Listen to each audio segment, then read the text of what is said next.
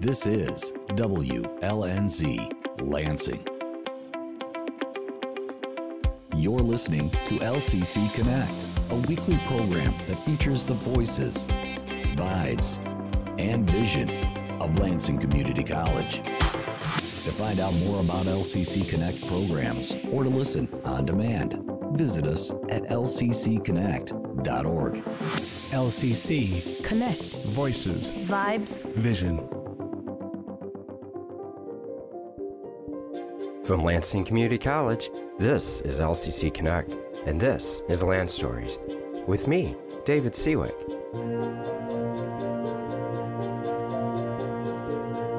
Each episode explores a different topic, such as the people, business, neighborhoods, communities, buildings, and other phenomena that make up the history of our college and our region. We tell stories, and in doing so, we connect the past to the present. In the first of this series, on the history of the physical presence of Lansing Community College in downtown Lansing, we explored how the campus came to be at that location, and we looked at some of the buildings, including one big building that's no longer on campus, a building called Old Central. And if you have not listened to part one of this episode series, I would encourage you, when you get a minute, to go back and listen to that. In this part two, we're going to continue looking at those buildings and how they came to be and, well, what happened to some that aren't here anymore on Lansing Community College's campus. And one building that was mentioned at the beginning of that previous episode was a building that became known as Old Central. Old Central was called that because it was Lansing's original Central High School. And the building was built all the way back in the 1870s. It was designed by a very prominent architect, actually, none other than Elijah E. Myers. Yes, that would be the same Elijah E. Myers that designed the Michigan State Capitol building, which is located just about 3 blocks away from where Lansing Community College's Old Central building once stood. And that building's not on campus anymore. It was raised in 2006. And there is now a parking lot that occupies most of the grounds where Old Central used to stand. So we're talking about the block in downtown Lansing that is bound, sort of going in a clockwise direction, to the north by Genesee Street, to the east by Capitol Avenue, to the south by Shiawassee Street, and to the west, rounding about our clockwork examination of the space, we have Seymour Street.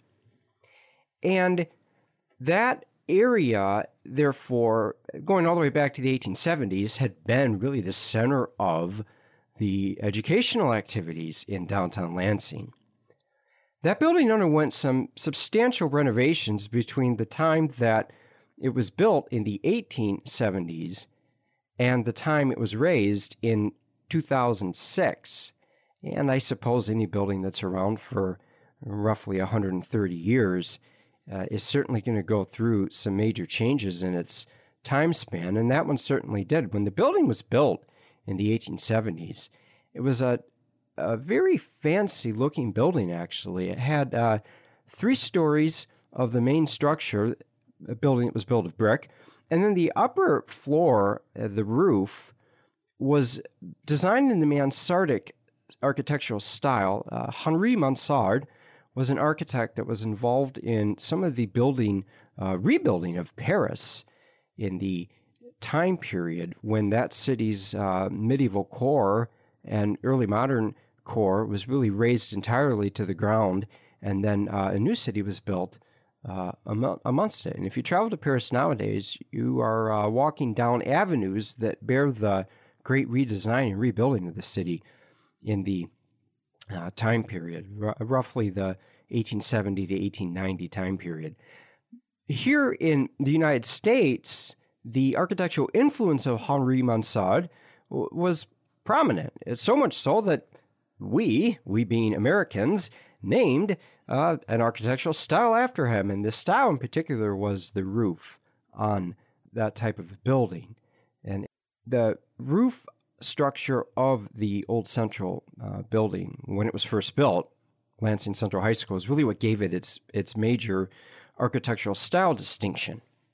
And it's basically a roof structure that has curved facades covered in tiles, gabled and flat surfaces on the absolute top of the roof, and then dormers that protrude from the curved edges of the structure. And along with a couple of other major architectural features on the building, including a very large chimney and a turret sort of cupola that was also located in the roof, that building was very distinct in its style for many years in downtown Lansing. And then what happened was, in the early 1900s, the Lansing School Board voted to substantially remodel and actually expand that building.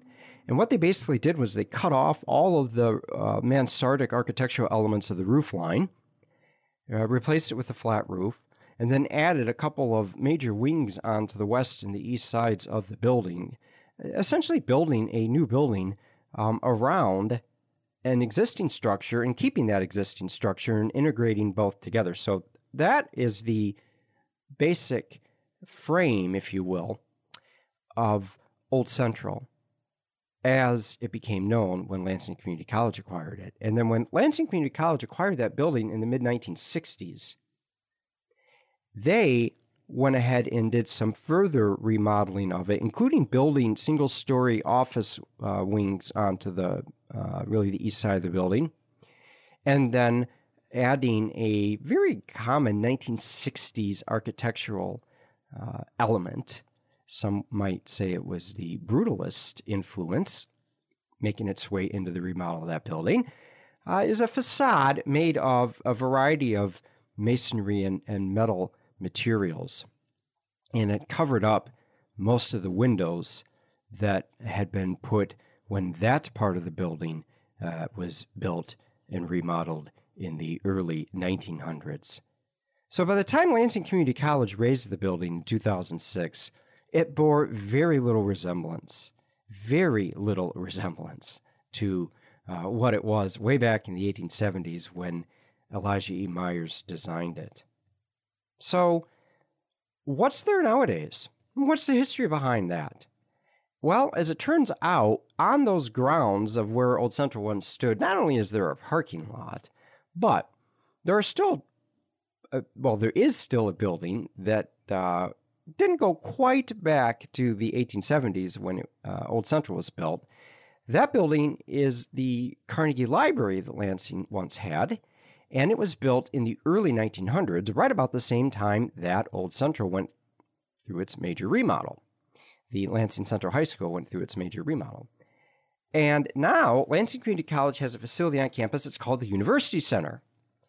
The University Center is a conjoining of a brand new construction, brand new from 2009 when the building was completed, with the Old Central, or on the old grounds of where Old Central used to stand, and then attached to the old Carnegie Library building, which goes to the early 1900s. So now, if you stand on the corner of Capitol Avenue and Shiawassee Street, Lansing Community College's downtown Lansing campus, and turn your attention to the direction of the northwest, you are looking at the 2009 construction and the 1905 construction joined together into one building that we call the University Center, and is actually a building that in many ways took 100 years to build.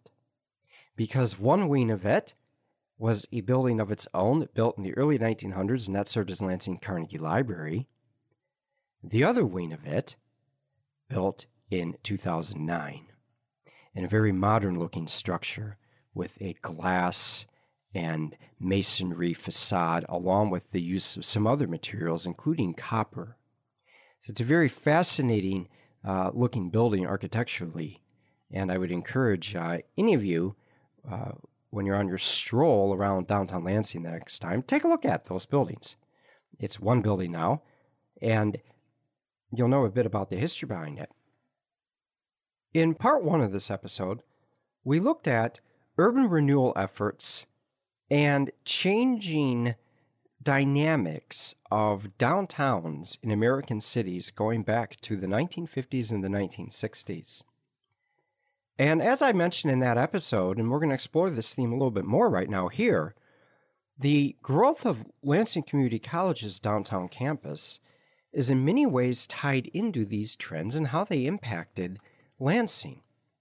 So if we imagine that we're still standing on the corner of Shiawassee Street and Capitol Avenue, and our direction is currently, in our imaginary walking tour, looking to the northwest, so we are staring at the University Center and the Carnegie Library, and having just contemplated that building and its two halves, we are going to turn our direction now to our right. So we're still standing on the corner of Shiawassee and Capitol Avenue, but now we're looking to our right, and we're going to turn all the way around and walk in that direction down Shiawassee Street across Capitol Avenue. And about 200 yards, we're going to run into what is now known as Washington Square, sometimes called the Washington Mall, when we are at the campus of Lansing Community College. The existence of Washington Square and the Washington Mall, as again it's called in walking through Lansing Community College's campus, goes very much back to one of those trends or phenomena of that time period. And this is the movement of pedestrianizing, meaning closing or severely limiting to vehicular traffic, downtown shopping districts in American cities. The movement started not in Lansing, but not that far from Lansing. Actually started in Kalamazoo in 1959. The Central Business District of Kalamazoo, Michigan, had undergone a lot of changes in the decade and a half after the Second World War, as was true of virtually any city in the United States. And as suburban shopping districts were being built miles away from downtown Kalamazoo, the city leaders came together in the late 1950s and they said, what can we do? What can we do to stop businesses from fleeing out into the suburbs? And what can we do to get the general public to want to go to those businesses should they stay here in Kalamazoo? And the solution they came up with was really quite remarkable, given this is the era when the automobile ruled America in more ways than it's sometimes even easy to imagine.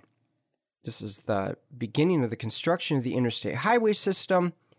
It's the beginning of the building of really an entire suburban infrastructure in the United States that was built entirely around the automobile.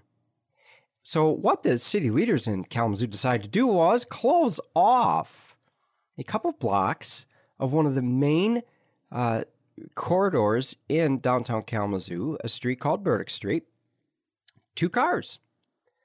And that's what they did. And it became the first pedestrian mall, outdoor pedestrian shopping mall that was conceived and designed over an existing street in the United States. Hundreds of cities around the United States over the next 10 or 15 years would do some version of the same thing, including Lansing. Around about 1970, the leaders of Lansing were looking at ways to revitalize the shopping district downtown here.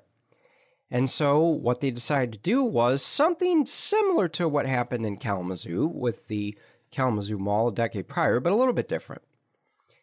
And they renamed Washington Avenue, Washington Square. And the idea was that it was part of a large square, or looked like a large square on a map, of several streets in the vicinity, including Washington Avenue itself, that formed the retail business core of downtown Lansing.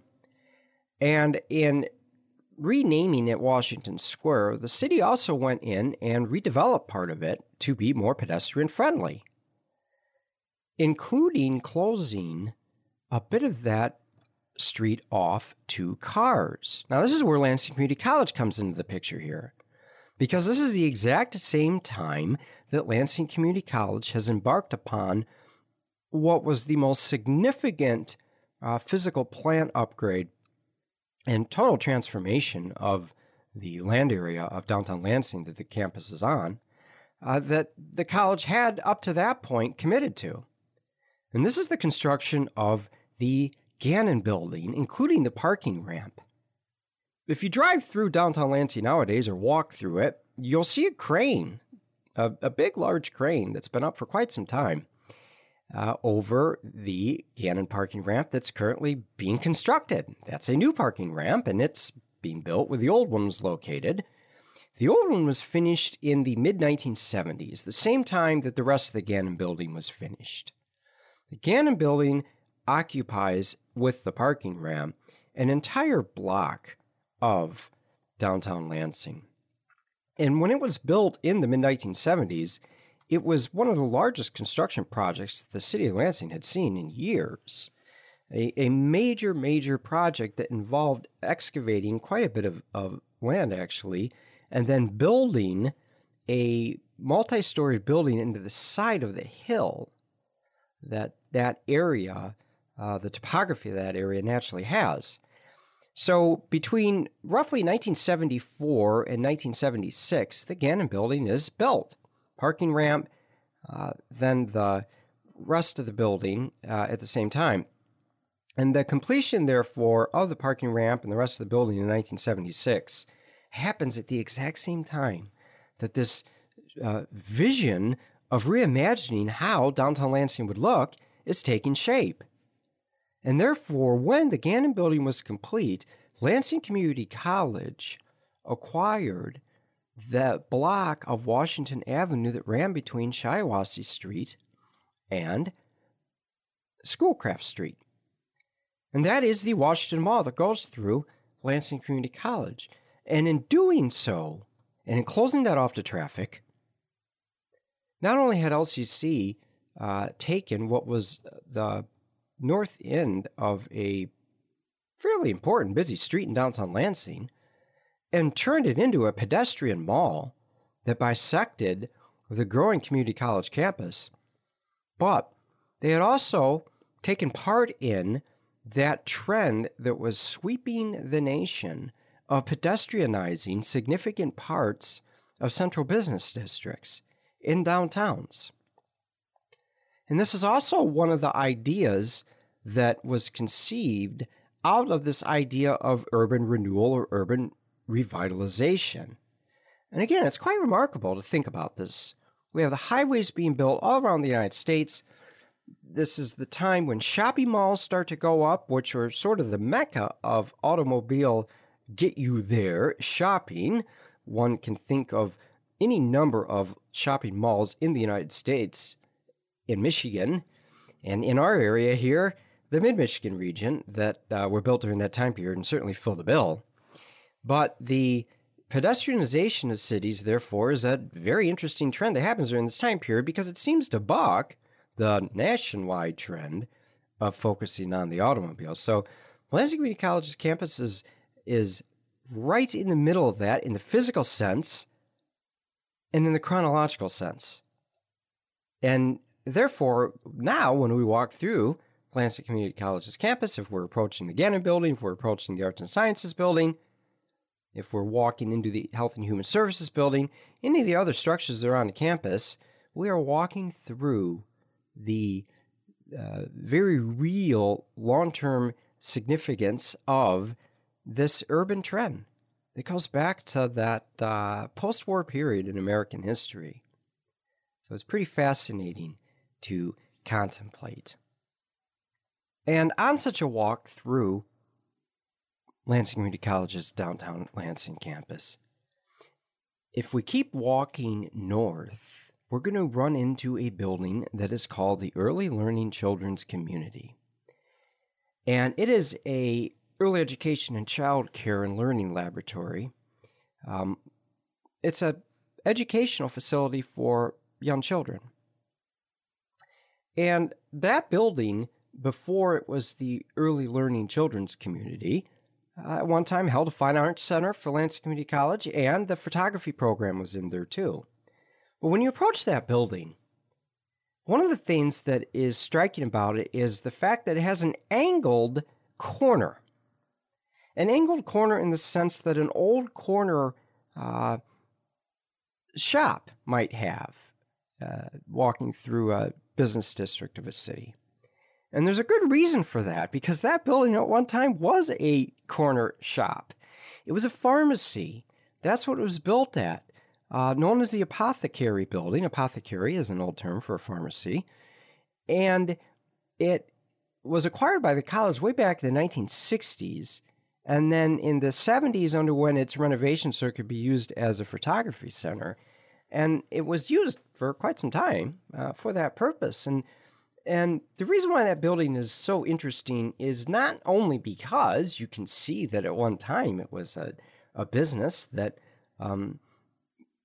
existed there, but also because you can get the sense, if you're standing looking at that angled entrance to the building, that was a street corner at one time.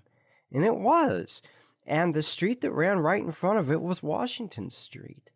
And so the campus of Lansing Community College has had this really curious effect on the area of enveloping or incorporating buildings that predated the campus being there into what it has turned into now.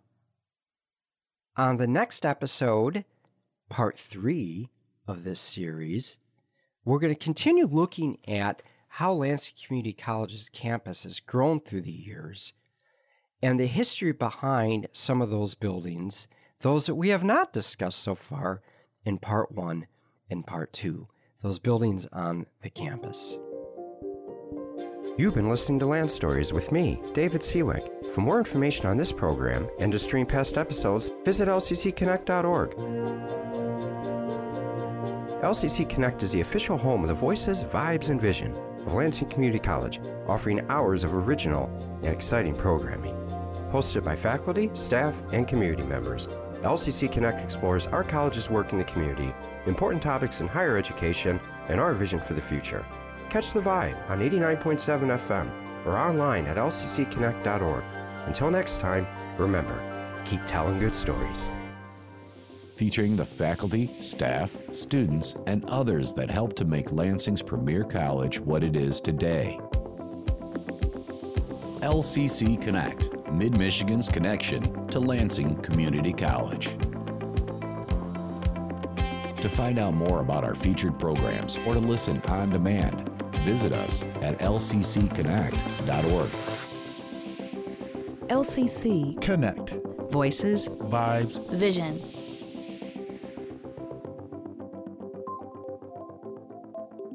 The Lansing Community College Foundation provides scholarships that make education possible, change students' lives, and uplift our community. Students may apply for scholarships November 1st through January 31st. Learn more at lcc.edu/scholarships.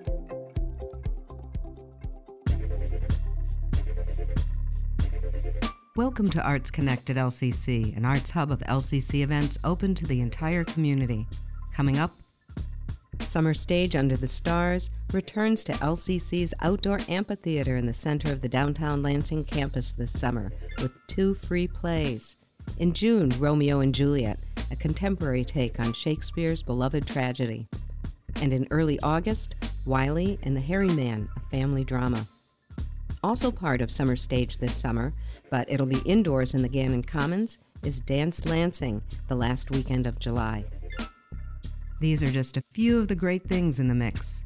Explore all of Lansing Community College's abundant arts activities, academic programs, and more, and experience the power of the arts to connect. Visit lcc.edu/artsconnect for dates, times, locations, and links. LCC Connect. Voices, Vibes, Vision. Hey, this is Lisa A, and you're listening to Who's That Star on LCC Connect at Lansing Community College. Who's That Star is a behind-the-scenes show where I sit down and talk with the employees at the college. This is an inside look at LCC where you will have a chance to learn about their passions, projects, what inspires them both at work and in their personal lives. I'm your host, Lisa Alexander. I'm so excited to get a chance to talk to all the people who make LCC great. This show is for you to get to know the people that work at Lansing Community College a little bit more and see what makes them tick. Are you ready? Okay, let's go see who's today's star. Today on Who's That Star, we have double the fun. I wanted to showcase a very important role here at the college. This role assists many areas, and we are looking for more people to fill this role. In this role, you have the opportunity to explore different areas of interest, learn how to work in a team environment, and gain new skills. Are you wondering what this role is? The role I'm talking about is student employees. I'm so glad today to introduce you to two of our student staff in academic advising. Are you ready? Today on Who's That Star, we have Nicholas Lane and Khadijah Dahir.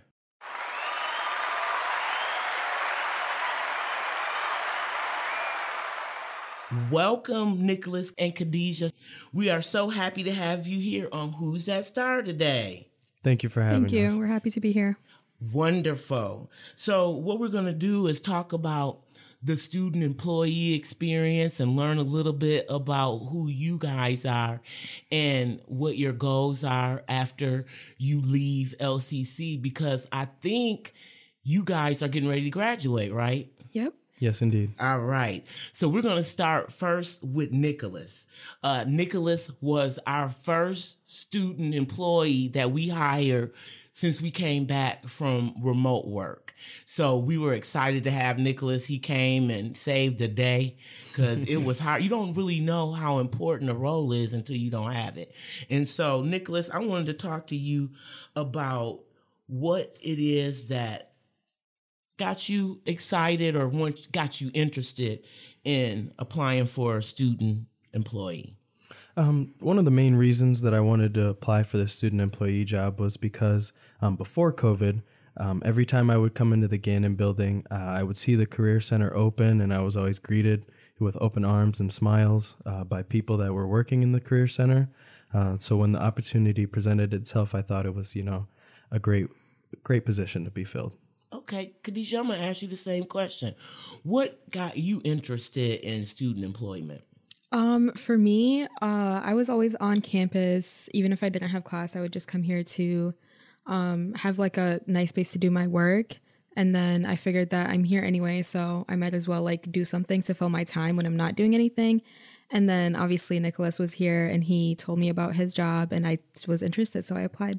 Okay, so you and Nicholas knew each other before working at the academic advising? Yeah.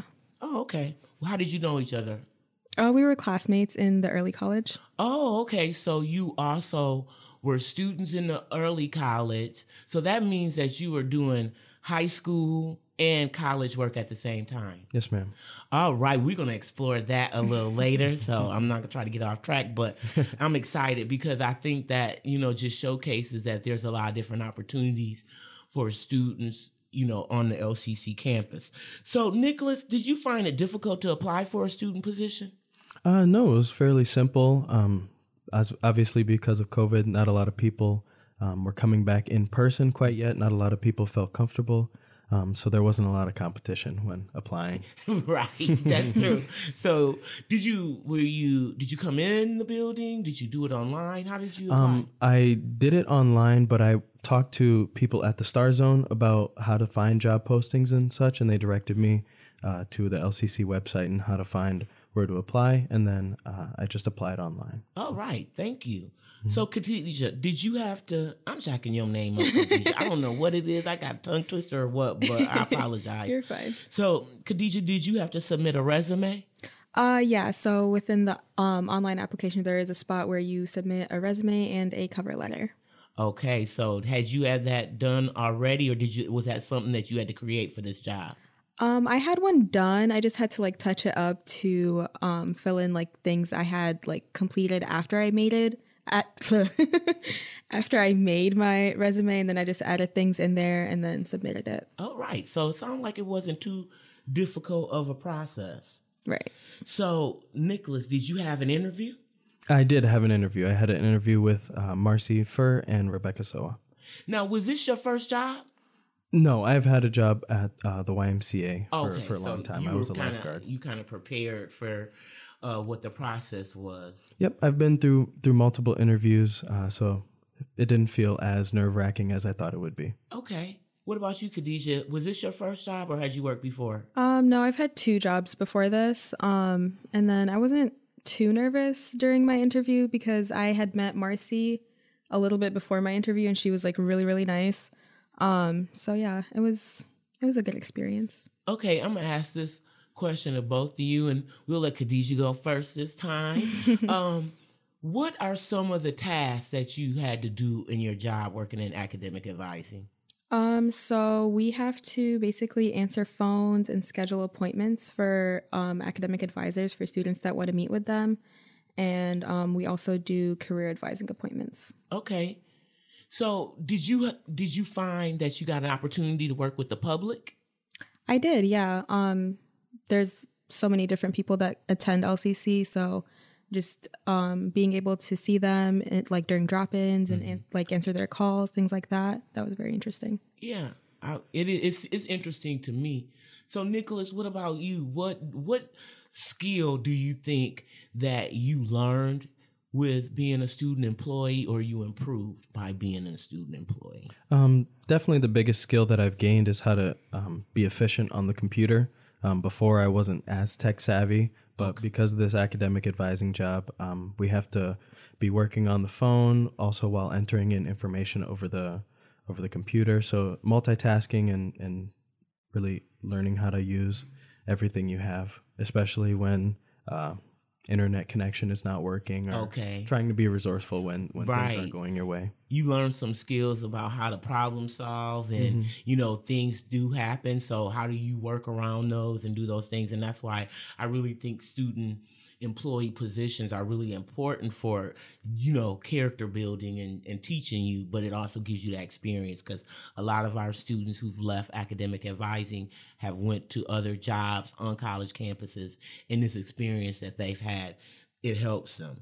So I wanted to ask you both, how is it working and going to school at the same time? When you're, student employee, you're in college, how does that work for you? Either one, it doesn't matter. Go. I think this is actually my favorite part about being a student employee, because everybody here understands that you're a student first, and they actually enforce that for you. Everybody works around your schedule as a student and your personal life, so you're never going to have conflicts with testing and things like that. Everybody respects that you have other priorities besides your job, and everybody's understanding of that. So I've never actually had any scheduling conflicts. If I needed to leave for an emergency, or I just needed extra tutoring or something, my employers were very understanding of that. And that's what I really like about being a student employee here. Oh, thank you. Not that I make the rules or anything, but I think it's good that you can do that. Okay, Nicholas, about you, what do you think? Was there any hardships that you thought to being a student employee? No, not necessarily. I think the merging of the two are very seamless. Not necessarily are all of the days that we work as busy. Right. So there are some days where I could be waiting for a phone call and doing homework, or getting ahead on reading, things like that. So I think the student employee position allows you to remain a student while also getting paid to work. Well, I definitely think that being a student employee is I love student employees, right? Because I like messing with y'all, and I like you guys keep me, in the know. What if I say something that's old? Most student employees will look at me and roll their eyes and be like, Lisa, no, that is old. You don't say this, you don't say that. But I enjoy it, and I think I see the value in it.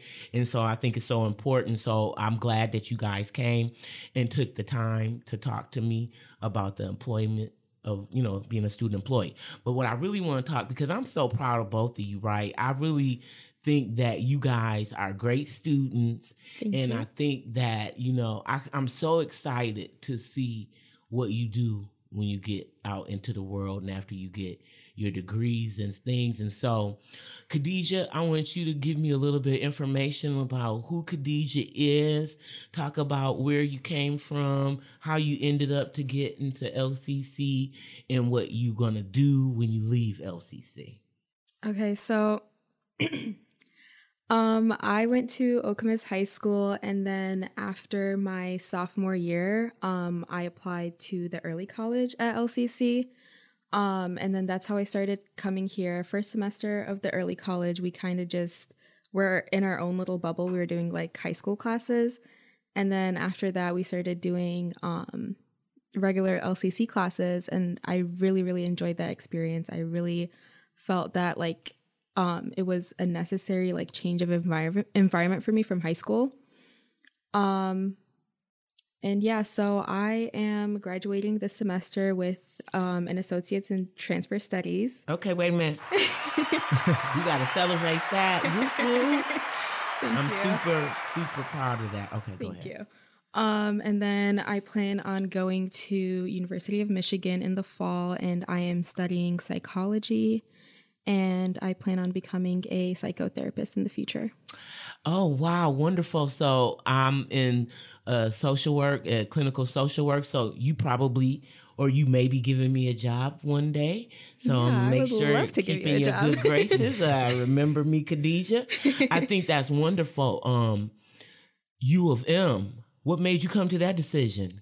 I don't know. It was probably one of the best schools I got accepted into, and it's close to home, not too close, Right. Yeah, no, I think that's a wonderful, wonderful school. I'm pro MSU all the way. Yeah, we know. Every day. But I do recognize, U of M is a good school, and it's everybody's not getting into U of M. So I just want to know that that's a great accomplishment, and I'm super proud of you. And yeah, so Thank you. Thank you for coming today, Khadijah. Thank you for having me. All right. So, Nicholas, I want you to do the same thing. I want you to tell me how you got started or how you came to LCC. You can tell me a little bit about your program and where you're going to transfer to and what your goal is. Definitely. It all started when my sister actually went to LCC. I went on a visit to the campus with her, and I found out about the early college program in about late of my 8th grade year. And I thought it was a great opportunity for me, and not only for me as a student, but also as a student athlete. Mm-hmm. Getting ahead on college definitely cuts down on the cost when you go to university. So in my sophomore year, I applied. I was on the wait list initially. Luckily, I got in. All right. And I will be graduating this semester with an associate's in pre-professional health studies. Okay, wait a minute. Hold on. Yay. I'm sorry. I think we have to recognize these great students. Okay, go ahead. Thank you. I forgot to mention I went to East Lansing High School. I will be transferring to Johns Hopkins University to study neuroscience and play lacrosse. Oh, you're going to play. Now, what was the sport? I'm sorry, I got so excited I covered it. What was it? That's all right. It's lacrosse. Lacrosse, okay. And are you going to play when you get to Johns Hopkins? Yes, ma'am. Oh, wow. So you're going to be playing sports, going into a difficult program, and you're going to be far away from home. Where's Johns Hopkins? In Baltimore, Maryland. Oh, wow.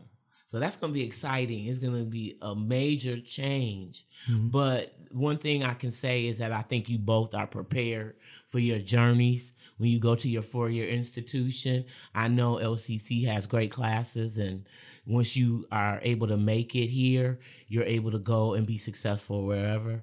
And so I am going to be one of our alumni coming Thursday, right? Because that's when you graduate.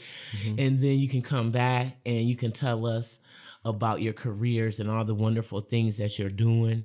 I just once again want to thank you both for coming on to Who's That Star today, but also all the work that you did in academic advising to help us get back from the pandemic, help students get access to us. And so we're going to be sad to see you go. Do you guys have any parting words? Enroll in LCC. Please. All right. And become a student employee. Hey, Please. okay, that $5 I give y'all later. No, but thank you again. Today on Who's That Star, we talked about student employment and how it is such a important role at the college. I want to again thank Khadijah and Nicholas, and come back next week to find out who's that star. You've been listening to Who's That Star? I'm Lisa A., and you can listen to this episode of Who's That Star and other shows from LCC Connect anytime online at lccconnect.org. Thank you for listening. Catch me next time to find out who's that star. Connecting you with Lansing Community College. This is LCC Connect. LCC. Connect. Voices. Vibes. Vision.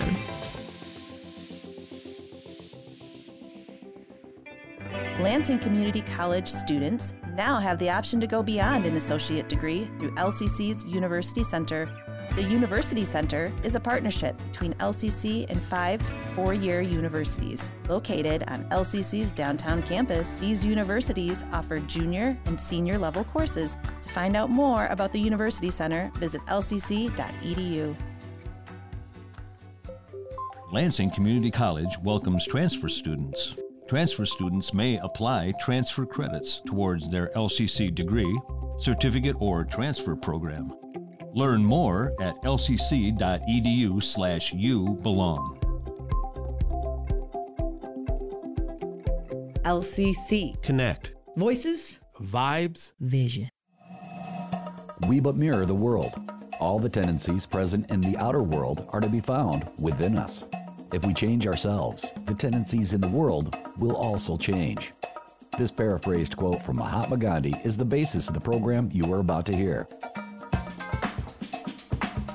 I'm Dedelian, and this is Shining Stars, a program dedicated to searching out and bringing attention to individuals and organizations that are fostering positive change within our community and within our world.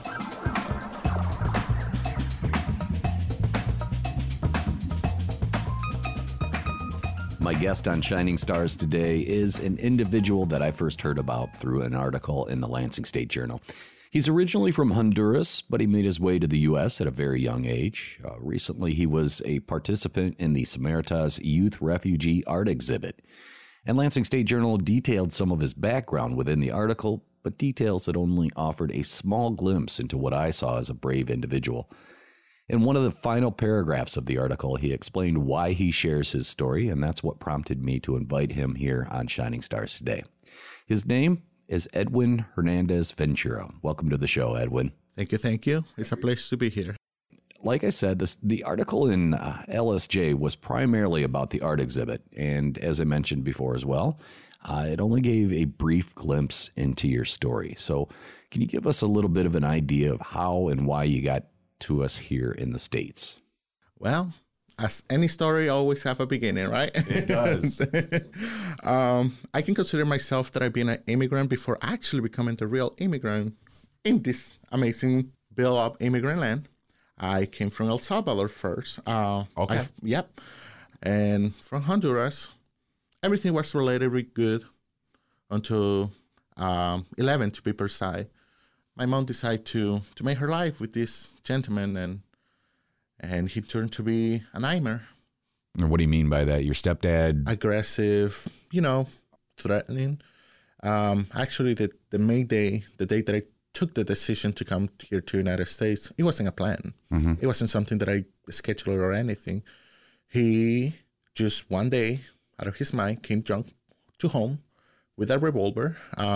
He started throwing to that revolver to me, and he basically just fired, but he was too drunk to know that the gun was locked or empty with no bullets and the thing didn't come out. And to be clear, the reason he was doing this is because you identify with the LGBTQT plus community. Is that correct? Correct. And he was aware of that. He was aware of that. That's very scary. Okay. And you are 11 years old at this time. Yeah. He's coming at you with a revolver, and obviously there's this point where you're going, I've got to get out of here. Now, was your mom on the same page at that time? Interesting, and I will leave this to the public or to you too. I haven't answered that question to myself. I cannot be certain, because when he actually did that and tried to shoot me and all that, things were break. Things were break in the house. When all that happened and he ran away and he left the house, my mom locked the doors. And by the old mess that we have in the house and everything, she comes near to me and she said, nothing of this would be happening if you would just not answer him back. I just felt like, wow, like this figure now is with him. So, yeah, you just kind of felt like you were on your own then. Yeah. I could see where that would be an overwhelming and scary moment for anybody, let alone somebody at the age of 11.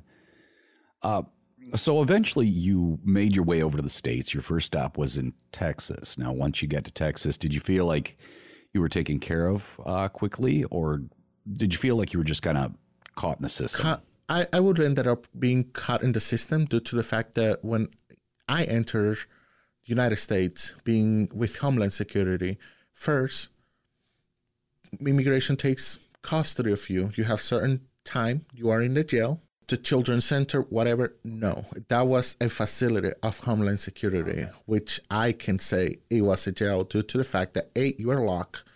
You don't have any sense that it's day or night. The only thing you have there is a clock, and they don't provide you with any necessities. And if you want to go to a restaurant, you have to go in public with other 20 people that, trust me. And this is you at the age of 12, 13 years old, or actually probably about 12 years old at this point. Yeah, and nothing, like, you're just there. And it's funny, when you lost the sense of time, mm-hmm. It became very interesting to interact, because you just wake up, go to sleep, you see around, and you're like 7 a.m., p.m. Right. So being in that center, the time passed until what it was saying to me, not being allowed to be in that detention center anymore. They moved me to this facility. It's called the Children's Center. It's located in Galveston. It was located in Galveston, Texas. In that facility, the purpose is to reconnect, was to see what is going to happen with your case. And so my case coming to them was, A, I cannot definitely be reunited with my family back in Honduras. B, I cannot be relocated with my family back in El Salvador. Where are you going? I can only imagine how much of a overwhelming situation that must have been. But of course, eventually you found your home here in Michigan, and that was through the organization known as Samaritas.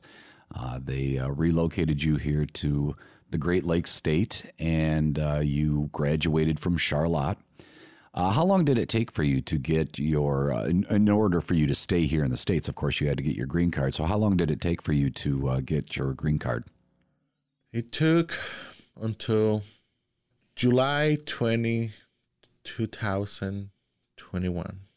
Okay, so 18 is when you got it, is that right? I was 22. 22 years old. So, yeah, 10 years to basically get to that point, right? To get to that point. And first of all, I got to ask you, do you think you will try to get a citizenship down the road? I am, 100%. So you've grown to love, or at least like, the country. Maybe not the bureaucracy, but you like it, yes? I do like it. I call it home now. That's good. That's good. We are glad that you were a part of our home, too. Thank you. Tell me, what's one of the best things that you love about the U.S.? Oh, there's a lot. But I think that the people actually fight for their freedom. Okay. If something is wrong, we're going to fix it. Yeah. In that sense, in any perception, in any I'm not saying if you're right or wrong.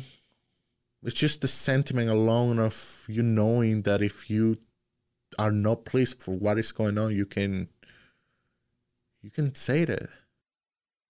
And that alone is my purpose that I'm here. And that's why I'm going with my career and doing that. Well, I've been a lifelong resident of the U.S., and I can tell you one thing. I've seen over the past probably 10 years or so, I've seen more of a willingness to listen, but I've also seen the opposite too.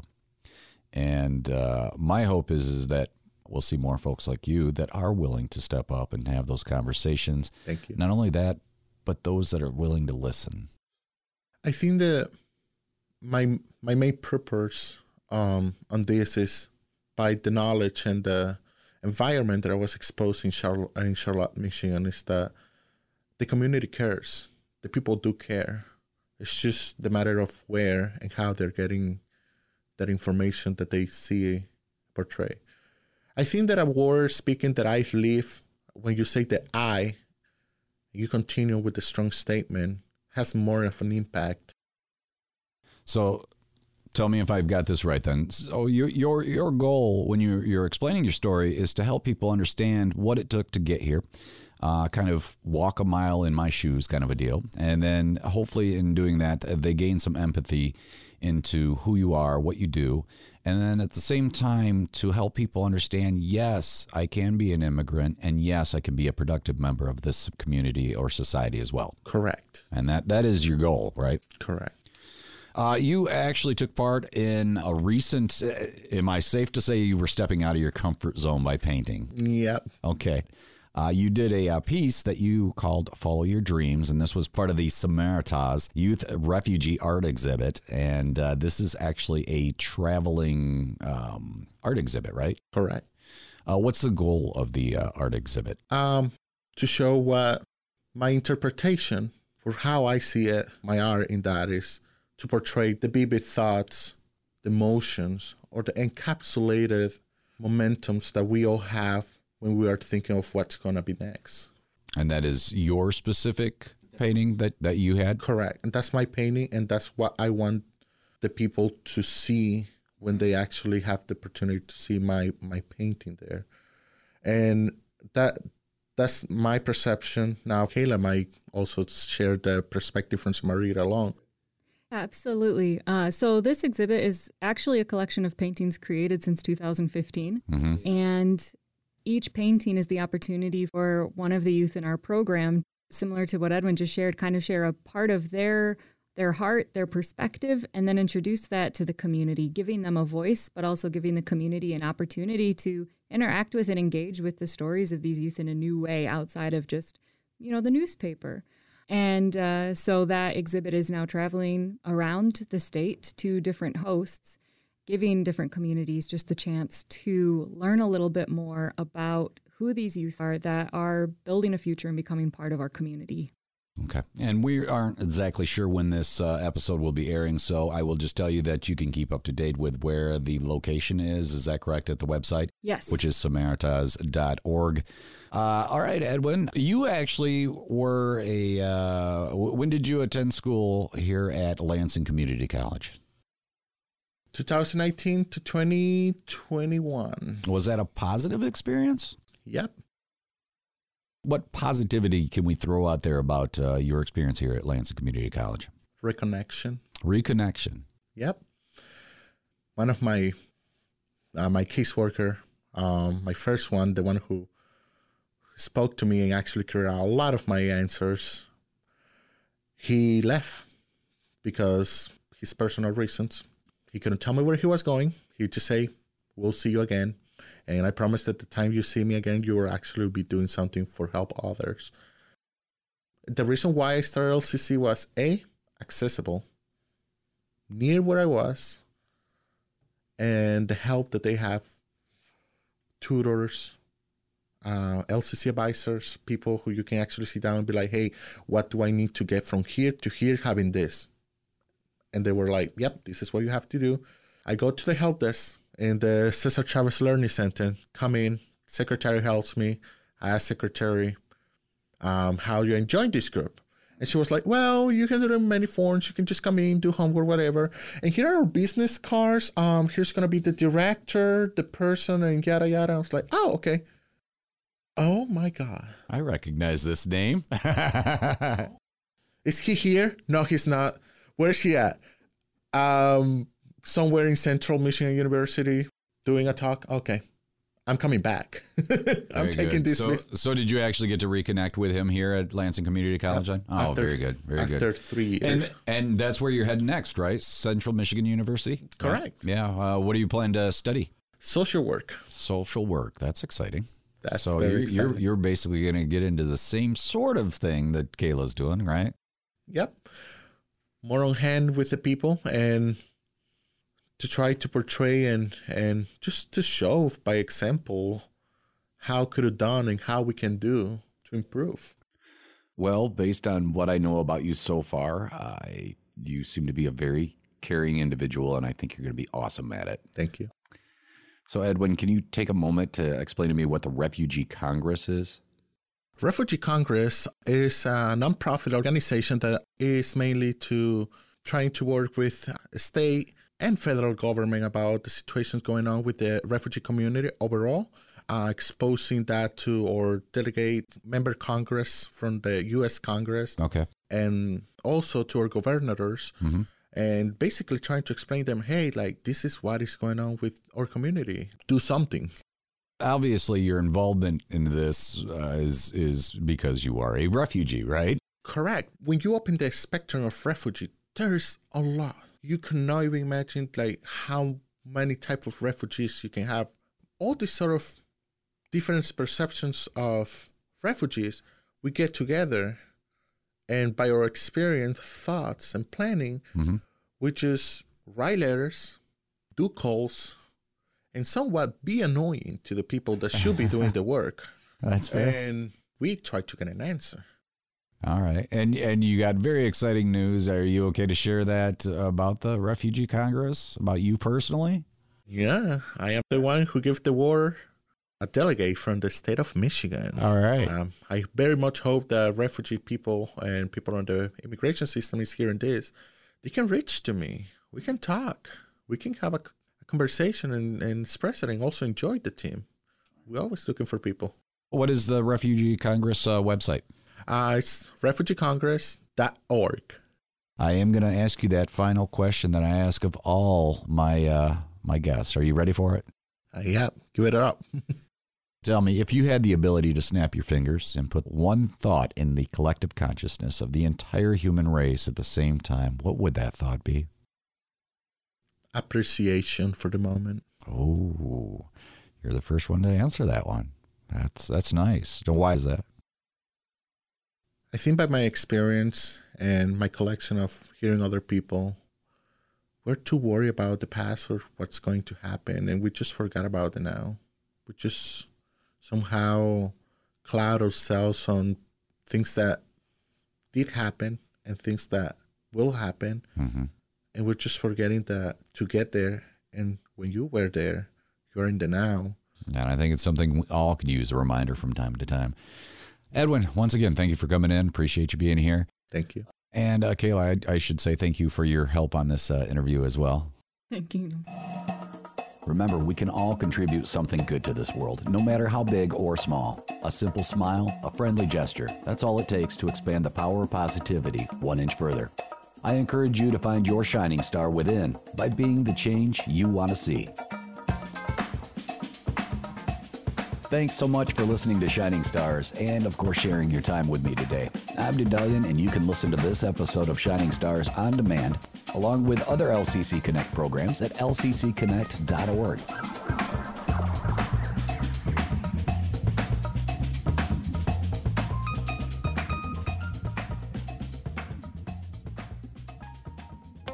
This has been a presentation of LCC Connect, a weekly program that features the voices, vibes, and vision of Lansing Community College. All shows featured on LCC Connect are recorded at the WLNZ studio, located on LCC's downtown campus. Each program is podcast-based and can be heard anytime at lccconnect.org. If you or someone you know would like to be a guest on one of our shows, connect with us by emailing lcc-connect@lcc.edu.